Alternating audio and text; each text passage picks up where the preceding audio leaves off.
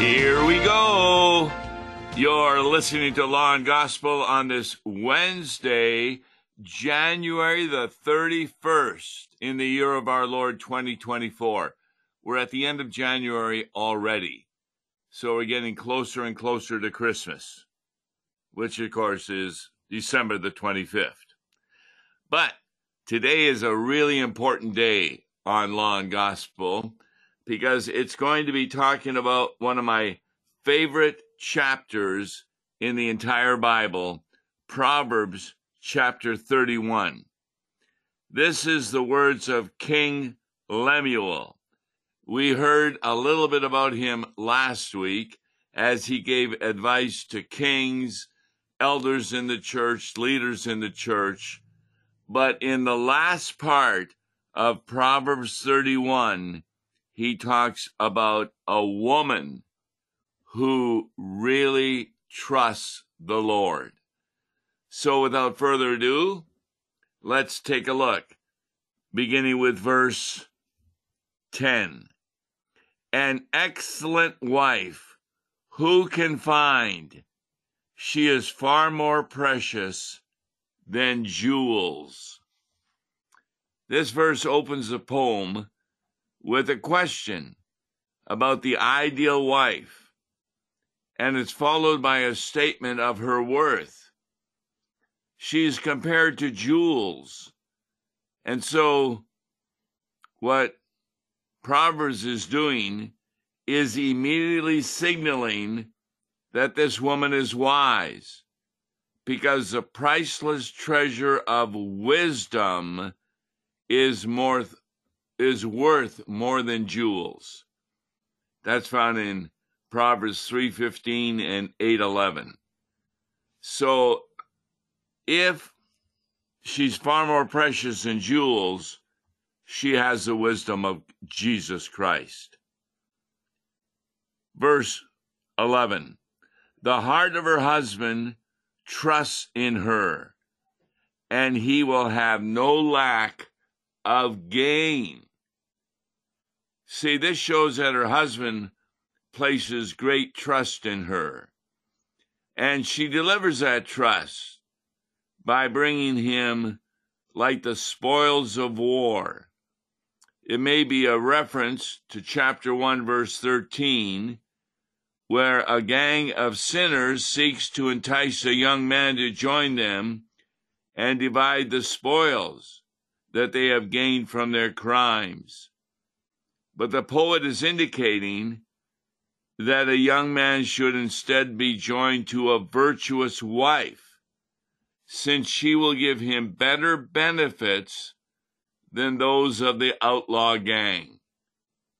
And so there's no doubt about it. A godly Christian wife, like I have in Louise, is really worth it. Verse 12 continues. She does him good and not harm all the days of her life. This drives home the virtue of how good a wife she is. She brings no evil, but only good for a lifetime. The phrase, all the days of her life, points to eternal life through faith, in contrast to others who are sinful, and this leads to a premature and everlasting death for those members themselves. Verse 13, she seeks wool and flax and works with willing hands. Now, this is the theme of handcrafts that runs throughout this poem. The godly wife begins by searching for wool and flax. These are the raw materials of the textile process. Her hands are eager to work, and therefore she is doing what needs to be done in the household. Verse 14, She is like the ships of the merchant. She brings her food from her far, and she rises while it is yet night, and provides food for her household and portions for her maidens. Now, these two verses show the wife's industriousness in providing for her family. She doesn't only give them what is convenient for her to obtain, but she finds them food from distant places. She does not feed them only what is convenient for her, but rises early to feed her entire household, including the servants. How many times wives get up early to get to the grocery store or even further stores to get what is needed for the household? She emulates the one who came not to be served, but to serve. Once more, we see the wife as a parallel to Jesus Christ, for he gave his life as a ransom for many. Matthew 20:28 and John 13. So that's what verses 14 and 15 are talking about. Verse 16, she considers a field and buys it. With the fruit of her hands, she plants a vineyard. This shows that she's a good business person. She's skilled at obtaining real estate and in making enough profit to plant a vineyard. Abilities often associated with men in the Old Testament and New Testament, although the bride in the Song of Songs also labors in a vineyard. And you know who that bride is. The godly wife is none other than the church, a capable counterpart to her husband, as the church is to Jesus Christ. In other words, the wife metaphorically is like the disciples of Christ, labors in God's vineyard, as found in Matthew 20, 21, John 15, and 1 Corinthians 9, verse 7. Verse 17, she dresses herself with strength and makes her arms strong. Now, those normally deal with males, the attributes, but she has them also. It depicts her in terms similar to that of a warrior as she arms for battle, with her waist girded and her arms freed of constraints that would hinder movement. She's dressed like that soldier Paul talks about, with the shield of faith and, of course, the sword. She could be compared to Solomon's bride in the Song of Songs, sometimes described with military imagery and with terminology that can also apply to her husband. Likewise, in the New Testament, the church militant can be described as the virgin bride of Christ, as an army of male virgins. Verse 18, she perceives that her merchandise is profitable. Her lamp does not go out at night. Well, this again shows her industriousness. She's working 24 hours a day. At times when I have been ill and during the night wake up and maybe need a pill, I have a phone that gets a hold of her. She comes into the room and takes care of my needs. She also fulfills her domestic duty by keeping the household lamps burning throughout the night. In the dark nights of ancient Palestine, there was no public lighting on the night streets, and houses would be especially dark in the middle of the night. But the wife often had the duty to make sure the household's oil lamps were filled with enough oil to last the night, so that those who rose during the night could find their way around the house without stumbling and injuring themselves.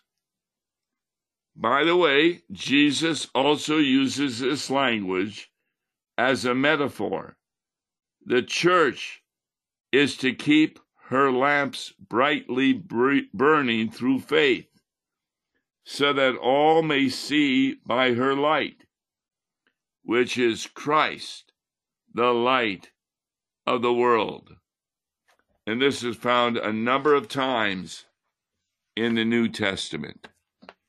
Verse 19, she puts her hands to the distaff, and her hands hold the spindle. Now, what does that mean? This returns to the theme of handcrafts. The woman is skilled in the use of distaff and spindle, devices used to spin fibers into thread and yarn. So in those days, she would make the clothing for the family, because there were not a lot of clothing shops that you could go to. And that's what she does. Verse 20, she opens her hand to the poor and reaches out her hands to the needy. Well, this shows that a faithful wife is just not faithful in the home, but she shows her compassion to the poor and needy, just as a wise man is called to do. Why does she do that? Because she has the wisdom of God and therefore has compassion on the poor, and she imitates Christ's provision for the poor. This act becomes part of her service to God, as indicated by the fact that she stretches out her hand. The most common use of the combination of this verb and noun is to signify prayer to God. That's how she opens her hand to the poor, through prayer. And many a time, a godly wife will pray for those in the hospital, those who are sick, and of course, at church. Verse 21 and 22. She is not afraid of snow for her household, for all her household are clothed in scarlet. She makes bed coverings for herself. Her clothing is fine linen and purple. Now, what's that talking about?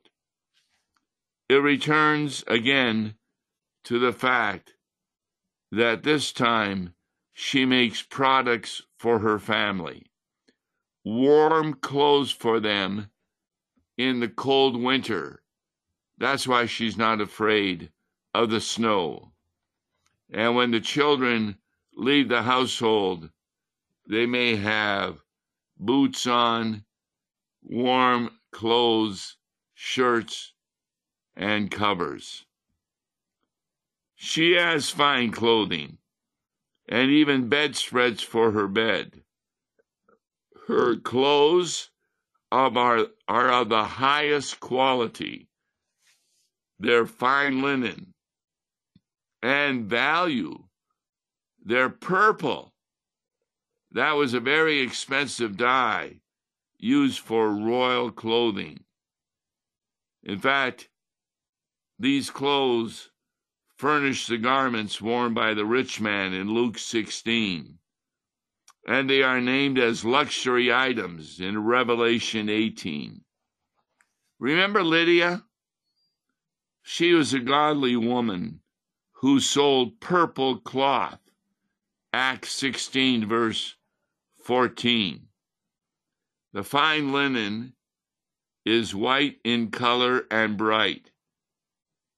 And by the way, it's the cloth of the garments given to the faithful followers of Jesus Christ in Revelation 3, since the baptized are clothed with Christ himself. There's no doubt the garments of salvation and the robe of righteousness are being referred to as in Isaiah chapter 61, verse 10. When she makes bread spreads, verse 22, these are mentioned in only one other passage in the entire Old Testament. Proverbs 7:16, where the adulterous woman mentions her bedspreads to entice unwitting young men into her bed. In contrast to that passage, the faithful woman, the Christian woman, manufactures bedspreads for herself and her husband within the sacred context of marriage. God's blessing rests upon the entire relationship of the couple, including their intimacy. Verse 23, her husband is known in the gates, where he sits among the elders of the land. This verse picks up the hint of the presence of the husband. He has an honored position among the leaders of the community, in part because of her accomplishments in the family. The city gate, of course, is the place where elders would gather to conduct transaction of businesses and decide legal cases, and they were to be adjudicated according to God's word. In Ruth 4, the elders of Bethlehem gathered at the city gate to settle a matter that involved marriage, inheritance, and redemption. Again, pointing to the importance that Christ has given to us. Verse 24, after her husband is known in the gates, where he sits among the elders of the land, she makes linen garments and sells them. She delivers sashes to the merchant. This expands further on the benefit that this faithful wife brings on the household, because she has commercial enterprises providing funds for the entire family. In fact, her work is so highly prized that the merchants accept her merchandise for resale. Verse 25, strength and dignity are her clothing, and she laughs at the time to come. See, this verse shows she not only is clothed with the best of clothing, but also with fine virtues. Her honor and strength, where does it come from? It comes from God. and so she can laugh in the days to come, for she knows that her future is in his hands, and that no one can match or snatch her out of his hands. Verse 26, she opens her mouth with wisdom, and the teaching of kindness is on her tongue. Well, this certainly speaks of how she speaks wisely, not only to her husband, but also instructing her children, as the father does to his sons in Proverbs 1-9. She's a capable counterpart to her husband. Scripture's depiction of God's pleasing roles of women often transcend just gender distinctions. Verse 27, she looks well to the ways of her household and does not eat the bread of idleness. This verse emphasizes again how industrious she is. She keeps a watchful eye on the conduct of her household and also watches herself so that she is not lazy and unproductive. Verse 28, her children rise up and call her blessed, her husband also, and he praises her. This is due to the woman's contribution to the family. We see in many movies how close the children are to the mother. They give her praise. They acknowledge her value.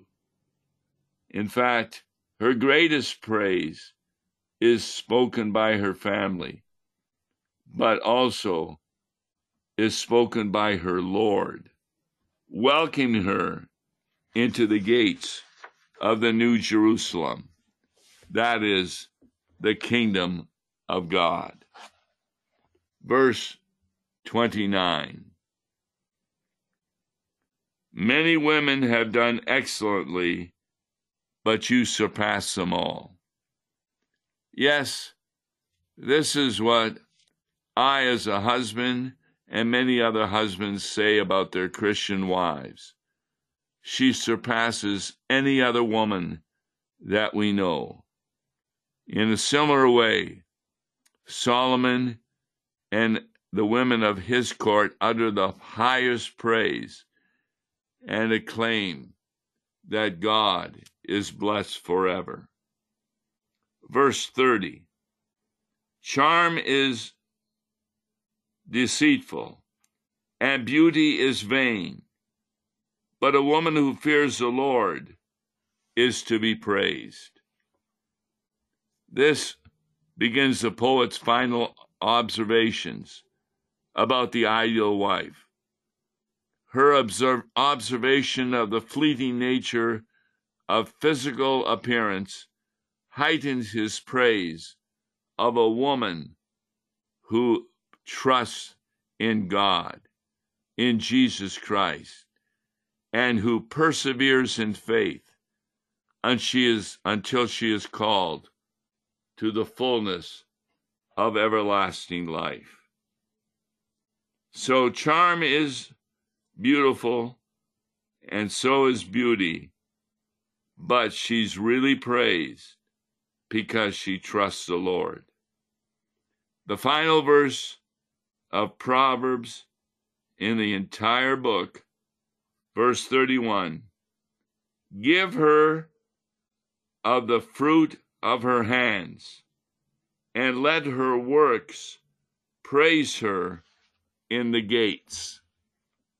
This verse ends Proverbs with the poet urging husbands not only to praise their wives, but also to reward their wives. Their accomplishments are to be acknowledged, not only in the family, but also in the public. Praise at the city gates by the elders was the most highest and prominent praise, because it would be present for the leaders and the wisest men.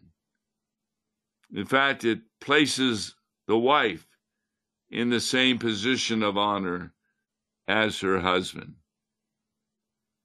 As the poet began his poem with a reference that was applied to Ruth, so now he ends it, which may be another allusion to her. For Ruth to receive the blessing of the elders of the city gates of Bethlehem, and the blessing by the women in Bethlehem. That blessing was fulfilled as a foreign woman, converted to faith, became an ancestress of King David and of King Solomon, the author of most of Proverbs, as well as the son of David, the Savior of all believers, Jewish and Gentile alike. What a tremendous way to end a book of the Bible, Proverbs. And I pray you've learned a lot about the faithful woman, which many of us have. Join us tomorrow for more on Law and Gospel. Until then, God bless you. Listen to Law and Gospel each weekday morning at 9:30 on KFUO. For a tax-deductible gift to Law and Gospel, please make your check out to Law and Gospel and mail to Law and Gospel, P.O. Box 28910, St. Louis, Missouri 63132, or call toll-free 1-877-267-1962. Views and opinions expressed on Worldwide KFUO may not represent the official position of the management or ownership of KFUO, the Lutheran Church Missouri Synod. If you'd like to comment on programs or topics heard on Worldwide KFUO, write us at KFUO, 1333 South Kirkwood Road, St. Louis, Missouri 63122. You can also leave a question or comment on our comment line at 314-996-1542. We are the messenger of good news, Worldwide KFUO.